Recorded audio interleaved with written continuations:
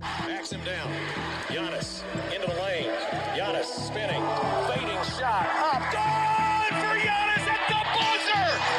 Bucks win it. Our town, Green City, our time, our year, whole world's on watch because they've been collected. Our town, Green City, our time, our year, whole world's on watch because they've been collected.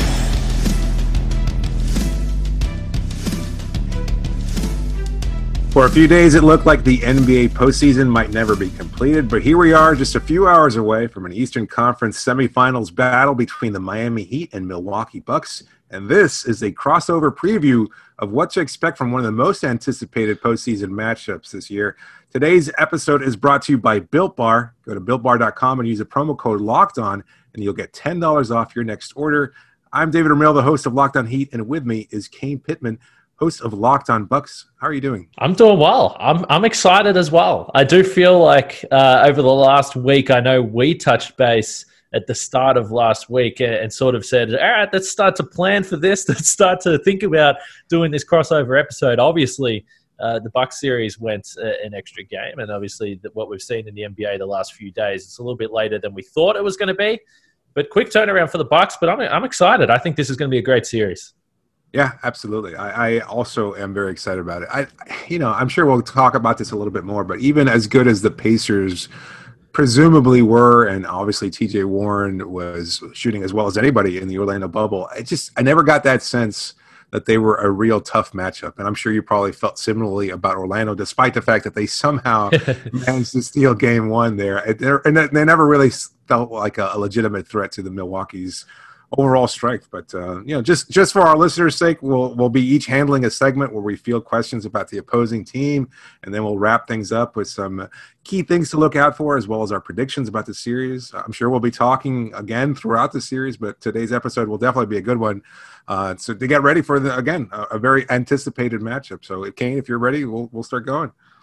Yeah, let's dive into it. What do you want to start with? Where do we want to start? Because I do think that on both sides of the floor for both teams, I mean, there's so many talking points through this series. Clearly, even just their regular season games against each other over the last 2 years since Bud came into town for the Bucks as head coach have been really fascinating. There's a lot to sort of walk through here.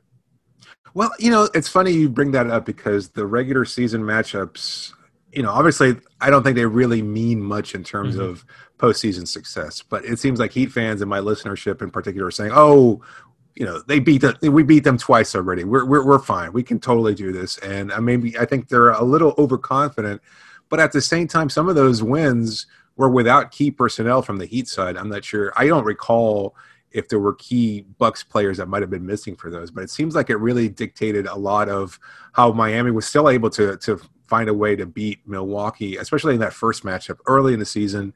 No Jimmy Butler, Justice Winslow still on the team, and able to do a lot of the things well that they were able to implement later on. Do you look at the regular season success that Miami's had and view that as a precursor to what we're going to expect in the next series?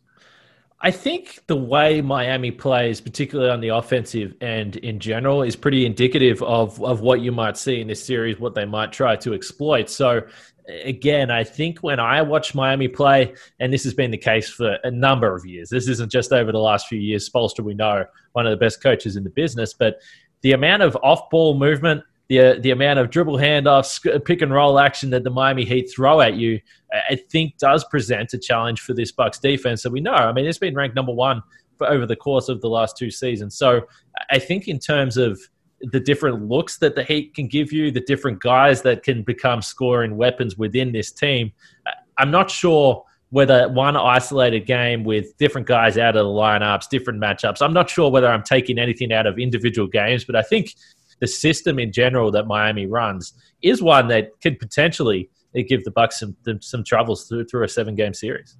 Absolutely. And I think we saw that against Indiana where Duncan Robinson was mitigated for a couple of those, and obviously Robinson having a historically great shooting season, and still Miami was able to be very effective because of that off-ball cutting, because they were using Robinson as a screener or a decoy in several plays, and his gravity is pretty considerable, given his shooting prowess. So he was able to continuously move off ball.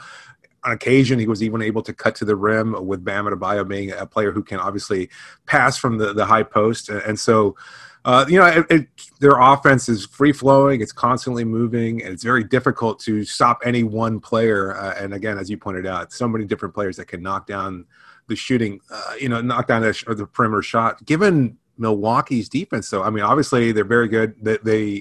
The rim protection is elite with Brook Lopez there, a player who does not get enough consideration, I think, from my perspective, as far as his incredible defense. But what can Milwaukee's defense do to compensate for that off-ball shooting?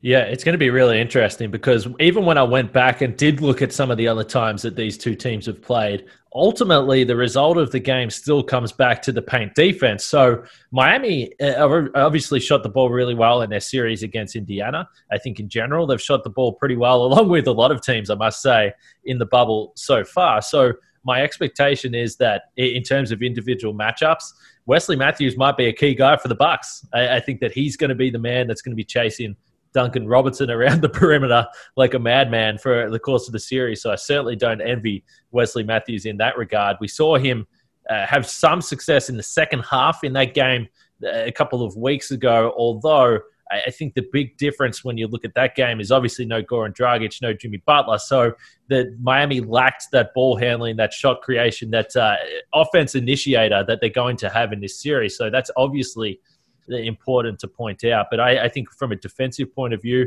for the Bucks, you can really tell the difference, even sometimes within games, with the intensity of their closeouts, with their ability to get over the top of screens. Now, Eric Bledsoe is the guy that you think of in that situation.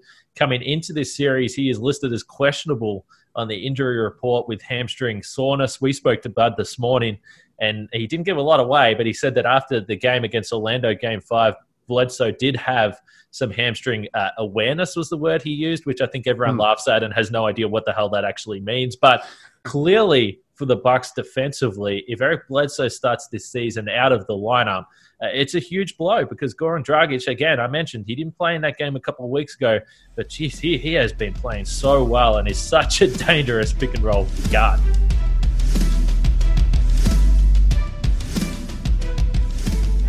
Who would start in Bledsoe's place if he's in fact out for Game 1 at least? Yeah, it'll be really interesting, because during the regular season, Dante DiVincenzo has been the guy that's automatically stepped in. But my suspicion, because of the fact that Dragic has been playing so well, I think they probably go to George Hill in that scenario. That makes a lot of sense. Obviously, some experience there. Hill having been able to guard Dragic on a number of occasions there. So that's an interesting matchup there. I would still expect some tweaks from the Heat starting lineup, though. I know Goran's been starting. That seems like that's going to continue being the case, given that Kendrick Nunn has somewhat fallen out of the rotation. He did get some minutes in Game 4 against Indiana. But I'm expecting Myers Leonard to get some significant playing time, if nothing else, just because of the Brook Lopez factor. And I think that Leonard, as a 7-footer who can space the floor pretty well, is going to be able to at least draw Lopez away from the paint. And obviously, Nick Vucevic had some success against the Bucks in that regard. Do you see that being a potential threat there as far as Leonard starting, or would you be more concerned with the pairing of Bam Adebayo and Jay Crowder, which has been Miami's front court so far during the playoffs? Yeah, this is what makes Miami so interesting for me from a matchup perspective, particularly over 7 games, because we saw the way that the Bucks have defended Bam Adebayo in the past. Now, clearly, this guy is a beautiful passer. He can create offense himself, but the Bucks are fine with saying, we're not even going to come near you on the perimeter. Now, this is nothing new, and I'm sure that Bam has seen this. I haven't watched the Heat as closely as you, but I'm sure that this is a coverage we see. But for the Bucks, it does allow them to focus on the other guys and say, well, Bam, even if you are in pick and roll scenarios or dribble handoff scenarios, we're not going to worry about you on the perimeter.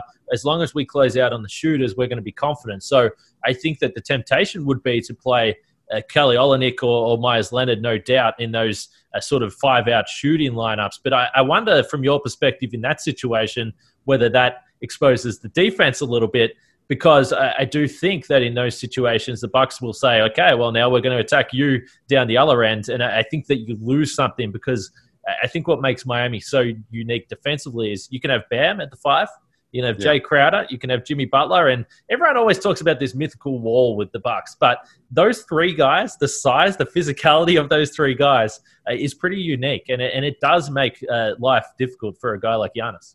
Yeah, I'm glad you brought that up because that's something that I keep seeing a lot of people looking forward to, the Bam Adebayo Giannis Antetokounmpo matchup. Like it's an individual one. It's not. It's far from it. Obviously, Antetokounmpo has a number of shooters that he can find if things get difficult for him. And likewise, Miami's defense is geared towards having a number of players, like as you pointed out, that are versatile and switchable enough. And the acquisition of Jay Crowder and Iguodala, I don't think it's any secret. It was done with the purpose of limiting Antetokounmpo in the postseason matchup. So a number of players there, even Derrick Jones Jr., who did get at least one start against the Bucks, if I recall correctly. I think another game where they were missing Myers Leonard in March. I think Derrick got some starts there, and while he's a little bit more wiry, he's also a guy that's switchable and can guard, anywhere from 1 through 4. Maybe not as effectively as Crowder or Iguodala, but certainly the potential there. So that's the whole thing. You're right. It's not a wall. It's a number of different defenders that can really harass Antetokounmpo and continue to switch off. If he finds a shooter on the perimeter, they can kick out to him or close that out pretty quickly. If he tries that spin move, he's got a number of different players there he has to go up against. So to me, that's ultimately what it boils down to, is how well Antetokounmpo can respond and find a way to get around that number of different players, and whether or not anyone on Miami's side picks up any early foul trouble that could easily be exploited by Milwaukee's end. So that's a really fun one. I wanted to ask you a little bit, kind of switching here a bit. Obviously, Milwaukee has not played, I think, as well as you would have expected them to be in the Orlando bubble. A lot of people have talked about the loss of momentum and that the hiatus really took something out of how well and historically well Milwaukee have been playing. Do you see that they've been somewhat lackluster since they entered the Orlando bubble through 8 seeding games and, of course, against an inferior opponent in the Orlando Magic? And do you have any concerns about how they'll be able to, quote-unquote, step up to a better opponent like Miami? I certainly did if you had have asked me that after game 1 of the Magic series, because to that point, we'd only seen flashes. So I think the Celtics game, the first seeding game that they played, they beat the Celtics. And I thought there was stretches in that game where the intensity was where it had been throughout the regular season, particularly defensively. The second half against Miami, clearly they came out with a different level of urgency defensively. I think everyone saw that. It was pretty clear to see with those closeouts and trying to shut down the Heat a little bit, because at that point, that game was becoming a bit of an embarrassment for the Bucks. They were down 20-odd points at that point and just didn't look like even competing. So I think once you lose game 1 of the playoffs, it's like, well, okay, is this team going to wake up? And I don't think there was any concern that the Bucks weren't going to get through the series, but the last thing anyone really wants or needs in a first-round series against a team like Orlando is a 6 or 7 game series. So the Bucks had to make some adjustments pretty quick, and I do feel that we saw a similar thing out west with the Lakers, where they lost game 1. And full credit to Portland, clearly they were playing at a high level, and Damian Lillard was just insane. But the Lakers and the Bucks did come into this with basically the number 1 seed locked up. There wasn't a lot to play for, and I do feel that this Bucks team, even though they didn't admit it, even though they said that they came in with the right attitude for game 1, I did think that they walked through that game 1 and thought that we're just going to end up winning this game eventually. We'll come back in the fourth quarter. So I think that it's almost become, strangely enough, a positive that they lost that game 1, and the wake-up call came in the first round rather than coming into this series and still not finding that extra gear. So defensively, after that game 1, they looked very much like the Milwaukee Bucks that we've come to know. Have they struggled with the Orlando scenario, the bubble, and everything else it entails? Because I know they're a very good team at home. Similarly, I mean, Miami is also very good, and they struggle somewhat on the road. But they maintain the Heat to anyway that they don't really care about the bubble. They haven't really minded not having fans cheer them on. That the whole experience hasn't really got to them. And in fact, in today's presser, they all pretty much reiterated this team is built for this kind of experience. I don't know if that's somewhat over exaggerated or just kind of bravado. At the same time, I know you've made some points about Milwaukee's potential difficulties adjusting to not having their home crowd there. Do you really see that as a concern for the Bucks players? Well, I think overall it's just it's an ultimate leveler, isn't it? I mean, we think about this series where That's for sure. game 1 and 2 would have been at Fiserv, game 7 would have been at Fiserv.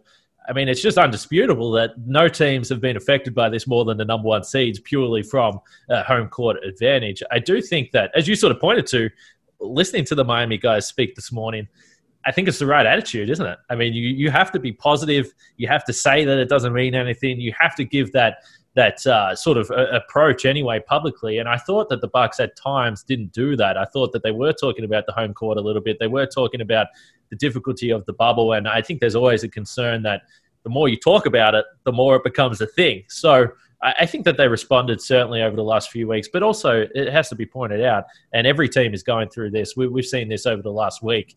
Not only are these guys not had their families down there, which now they will have, which I think is going to give everyone a boost from every team, being able to get their family members in there. But there's so much else going on outside of basketball right now that I think, certainly. I mean, we've seen it in the last few days with the Bucks in general. Clearly, a lot that's been going on in Wisconsin, in Kenosha. I mean, it's affecting these guys at a high level, a really high level. And basketball, at times, I'm sure, has to be hard to focus on them. But again, this is something every team is dealing with. Well, maybe a little bit more closely for the Bucks players, right. Obviously. But I was a little surprised at how well and effectively they came out in Game 5. And maybe it was a little bit closer, but with so much that's gone on and with a kind of focus, and we've already heard about the rather tense moments where it seemed like the other teams in the bubble kind of rallied against Milwaukee for taking this rash action, even though I think it was one that ultimately all the teams would have agreed to had they discussed it in a kind of open forum, as they did later on that Wednesday night when they had that players-only meeting. At the same time, I'm a little surprised that the Bucks weren't rattled. Have you got any kind of sense from those players and talking to them that maybe they've been able to move on to a lesser degree? I mean, obviously not completely free of all the distractions and all the issues taking place outside of Orlando's bubble, but I mean that they're kind of focused primarily on basketball moving forward.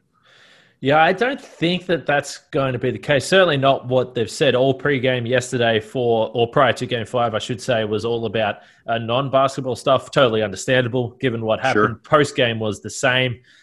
Today was a little bit more about basketball, and we spoke about the Miami series and what to expect moving forward. I think the important thing that for all these guys is that they want to make clear that, we're professionals. Yes, we're going to try and win a playoff game. Our goal is still to win a championship, but ultimately we do want to keep making it clear that a game of basketball is not as important as what is going on back in our community. So I don't think they're ever going to lose that message, but I will say this team, and I've been fortunate enough to be around them the last couple of years. Obviously, I'm not at the moment, but they are so close 1 through 16. It is unbelievable. And I know a lot of locker rooms say this, but truly 1 through 16, this team is, they talk about it all the time, but they are so close. And I think what happened the other day and the fact that they stuck together and went through that together and continue to go through this experience together, I think if anything, it may have steeled their resolve a little bit more, and they can focus on what they're trying to do on the court. And they've sort of spoke about that a little bit. They've said this whole experience and understanding that this isn't just the black players on the team that are going through this. Everyone is with them. Everyone is side by side and ready to support each other, no matter what the decision is, even if that includes not hitting the court for a basketball playoff game. I mean, think about it. It's incredible. So I think from that perspective, this group has gotten stronger as a family, I guess, if you want to use that word, over the last few days, no doubt. Yeah, I mean, that's incredible. I would never have considered that it would be the kind of thing that, as you said, would steal them together or maybe tighten that group a little bit. For a group that's already on the outside seem like they get along very well and they have a sense of camaraderie. I mean, I'll say from the Miami perspective, obviously there's a great deal of camaraderie there. Yeah. I know the opinion on Jimmy Butler was that it would create chaos. And quite the opposite, but they've been very consistently friendly and open towards one another, even when they were going through some early season struggles in the rotation, and players like Dion Waiters and James Johnson, who were not happy with their roles, they stuck with it. They kind of, again, were very, very cohesive as a group. And the additions of Crowder and Iguodala have helped immensely. It does seem on the outside like a good group, but for Milwaukee to tighten up even more and be, again, that kind of cohesive group is pretty impressive. So I think a lot of Heat fans probably think that Miami is better prepared emotionally or intellectually for whatever they might have the personality. But I mean, the Bucks I mean, the Bucks are a really good and great team. They've been historically good. They're kind of being a little, I think, not taken as seriously as they should be. And so I have some concerns about that. And I don't know if it's time already to jump into our predictions, but I'm curious what you have to say about that, because it seems like a lot of people are already thinking that Miami somehow, because of their culture, because of their mindset, because they have that kind of defensive awareness, and they've had some success against Milwaukee, that they might be ready to upset the Bucks. Have you? What's your opinion on that? And you know, what have you seen as far as that's concerned? Yeah, it's been really interesting actually, because Miami, there's no doubt about it. I mean, you can't sit here objectively and say that Miami are not a threat to win the series, because they are. They're a really good team. They're really well coached.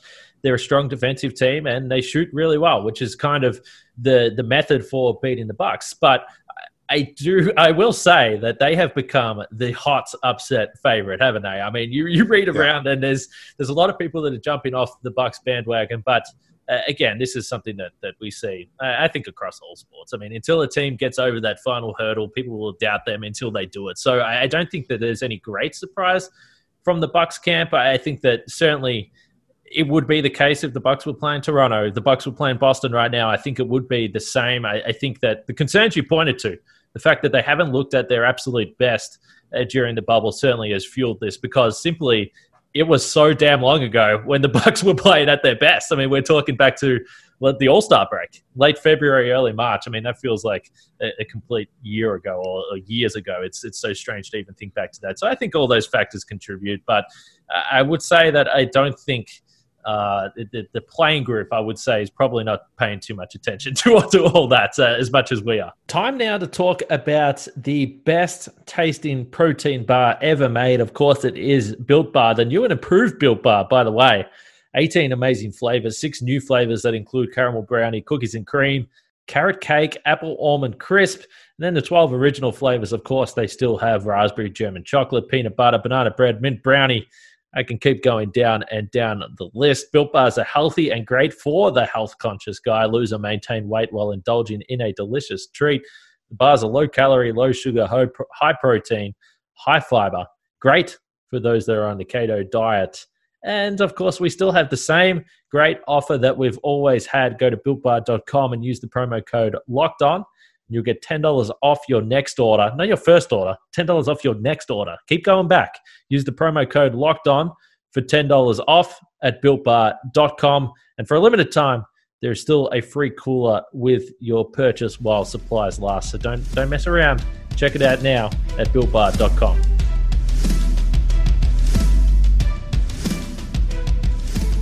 Well, you kind of alluded to it earlier with Eric Bledsoe, potentially missing some time there, and obviously having to bring up DiVincenzo or Hill.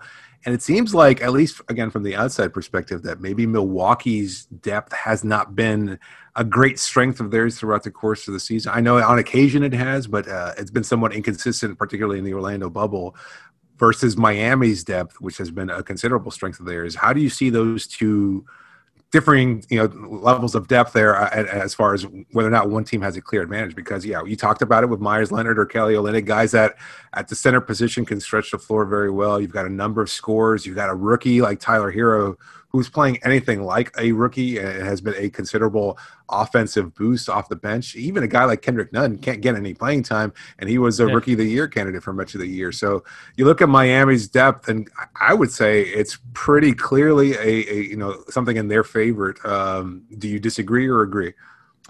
I probably agree, mostly due to the point that I think when you look at Miami, you see 4 or 5 guys that are, Jimmy Butler might be the head of the snake, sure, but it is more even spread than the Bucks, who have Giannis head and shoulders above everyone, and then a bunch of guys below that. But clearly for the Bucks, and we spoke about it before, if we go back to how you stop Giannis, I think over 7 games, ultimately, you're probably not going to stop him. But if you don't allow him to be the efficiency monster that he has been offensively, then you give yourself a chance. And that's where the other guys come into play. And Chris Middleton, I mean, he's probably going to be an All-NBA player this year, so surely a lot rides on his shoulders. Brook Lopez offensively has been great in the bubble. They've used him in different ways. They've posted him up. He's been getting 3-point looks in the corner, which is not something that he's done in the past. So they've certainly utilized Lopez in other ways.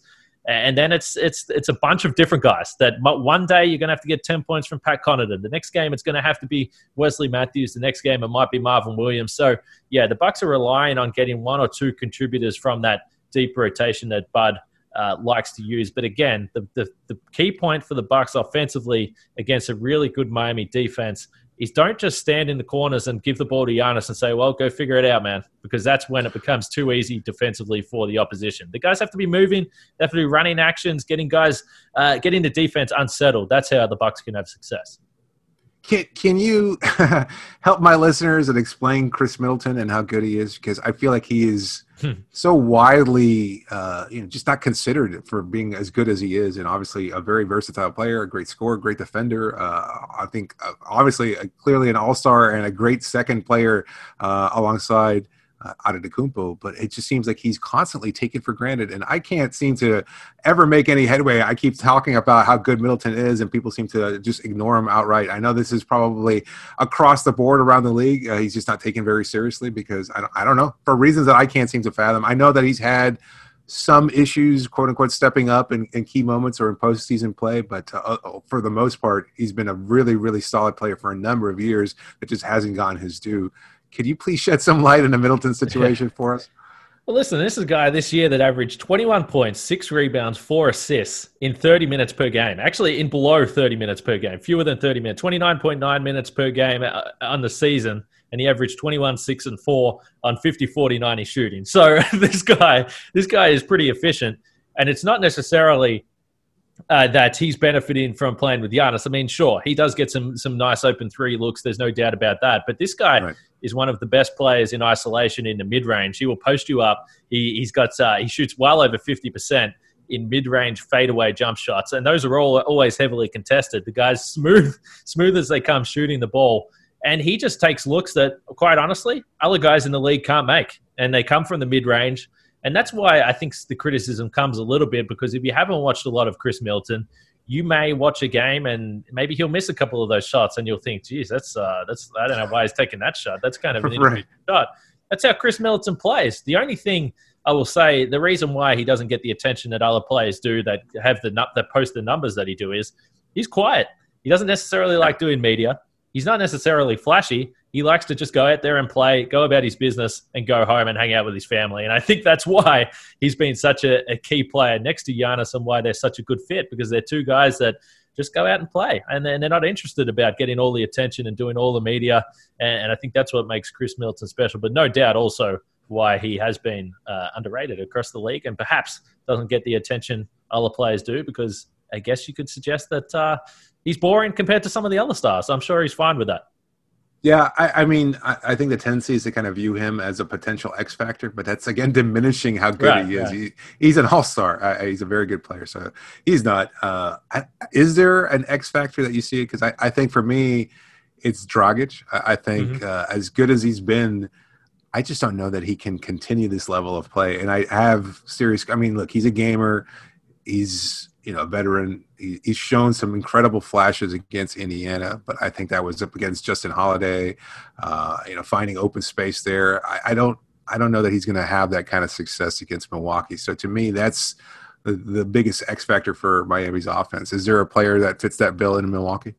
Yeah, first of all, I 100% agree with Dragic. I mean, this guy, as a threat and again, an underrated point guard, you're going to look back at this guy's career at the end and say, well, damn, he was in the league for a hell of a long time playing at a high level. But for him to average 23 points at above 40% shooting from three against Indiana, I mean, if he does that, Milwaukee are in a little bit of trouble if he plays to that level. I will say that.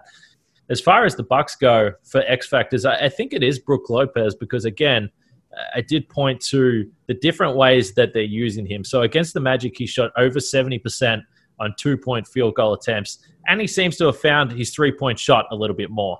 He was below 30% on the season. Through the seeding games and then the playoff games, he's been back up around the mid-30s from 3-point land, and that's huge for the Bucks. So if they can use him as a guy that they can not only post up, they can throw lobs to. They can get him 3-point corner looks. This is just not the way he's been used.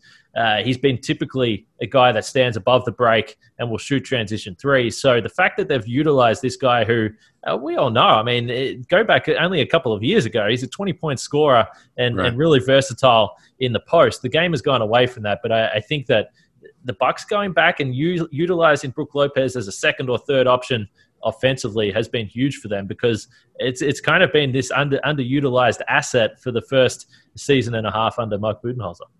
Yeah, I'd have to agree with your pick as well, because he is a player that concerns me, not just what he can do defensively, but offensively. With a smaller lineup out there, Bam can switch and pick him up. Guys like Crowder and others can kind of try and limit what Lopez can do. But if he gets in the post, forget it. He'll cook. I think he'd even have some success against Bam, to be honest with you. I don't think there's a player on Miami's roster that can challenge Lopez defensively. So that is a huge concern. If he's knocking down that shot, forget about it. I mean, that could really sway a couple games in Milwaukee's favor. I think a lot of Heat fans say, well, maybe if you just limit what Antetokounmpo can do and just let everybody else try and have some success, then you'll find a way to beat the Bucks. But that's easier said than done. It's not like you're going to shut Giannis down completely. You're just going to hinder him to some degree. And although Miami's had some success, I wouldn't think that they could maintain that level of success over 7 games. So clearly that's going to be a very difficult matchup for Miami. So I don't know. I mean, is there any other point that you kind of feel like you want to get into here while we're on the line together? Yeah, so there's just one stat that I wanted to point out, and this again, and we've spoke about it. I mean, you can take whatever you want to take away from the 3 regular season games that these teams played. But the thing that stood out to me when I was going back and sort of pouring through some numbers, and it's really basic stuff. In the 2 wins that Miami had, they shot 42% from 3 on 40 attempts. Oh, yeah. Obviously, that's a great number. But in the game they lost, they shot 45% on 45 attempts. So I think we get so focused on the 3-point shooting. But the number that's going to stand out for the Bucks if they're going to win this series, in the 2 wins, Miami scored 39 points in the paint. In the loss, they only had 22. So I think when we talk about this Bucks defense, we know they're the number 1 paint defense in the league. They have been all season long. A lot of people get sort of mixed up and confused and thinking, well, if Miami shoots well from 3, they can win the series. They can, but only if they are getting the Bucks unsettled and disrupting their paint defense as well. That's what's going to be the factor for mine. So, Jimmy, I just think that's you can put a lot of that on the absence of Jimmy Butler. Sure, obviously, yeah. You pointed out to as a key playmaker there, an underrated one throughout his career, but also a guy whose outside shot has not been there for most of the season, although we saw a couple 3-pointers fall for him against the Pacers. Overall, though, the mid-range game or cleaning up around the rim is still his strength. He's big enough, agile enough to get that shot over most wing defenders. He's great in placement. He's a good cutter. He knows how to get to the rim. And moreover, he's also very good at slowing the game down and drawing fouls at such a high level that he's going to get at least 8 to 10 points on any given night, against a good team like Milwaukee. Even as good as a defensive team as the Bucks have been, I think Jimmy's still going to be able to get to the line and control the flow of the game. That was missing in that one loss to Milwaukee. So also no Dragic, as you pointed out earlier. So if you're looking at the points in the paint, you're going to get a lot of those from Jimmy. Goran as well, still a guy who can get to the rim, use what he calls the iron shoulder to space defenders, get him away, create a little bit of room there and finish at the rim. Very good at not necessarily creating that first burst, but he's just really wily. He knows how to stop very quickly. It's always been something that's underrated for him, is that it's not necessarily how quick he is in driving to the hoop, but he knows when to put on the brakes as well as anybody. And when he does, he uses that pull-up jumper from the paint or even from like 8 to 10 feet away, and he does it very, very effectively still. So I think you're going to see a lot more of that scoring that was missing in that one loss attributed to Jimmy and Goran. So that's a key source for them, obviously. Both of them have to be playing at a very high level in order for them to have any kind of advantage over Milwaukee.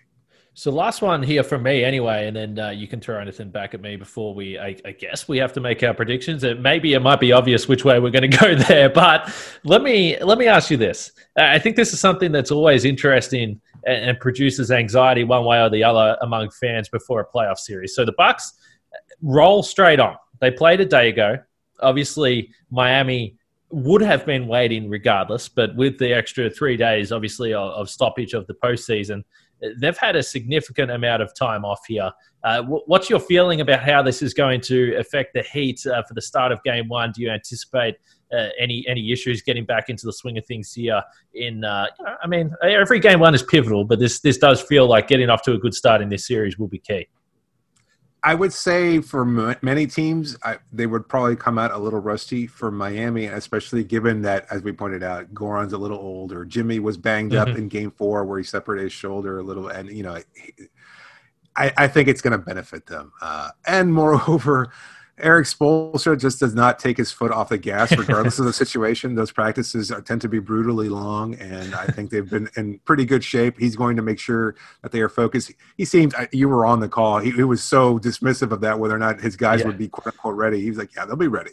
And I think that's just the case. He knows how to get everybody prepared. He's been through this so much with the Big Three era. He knows how to get teams ready for that next step. And so – I don't think there'll be anybody taking the game off or anything like that. They're going to try to come out to a big, momentum push and see what that happens, because you have to be able to create a little space knowing that eventually Milwaukee's going to get hot and even things up. So for Miami, I think they're going to want to make a statement early on. So I would actually expect them to come out a little bit hotter than most teams and make a quick statement and then see where it goes from there and whether or not they can kind of limit what Antetokounmpo and the rest of the Bucks can do.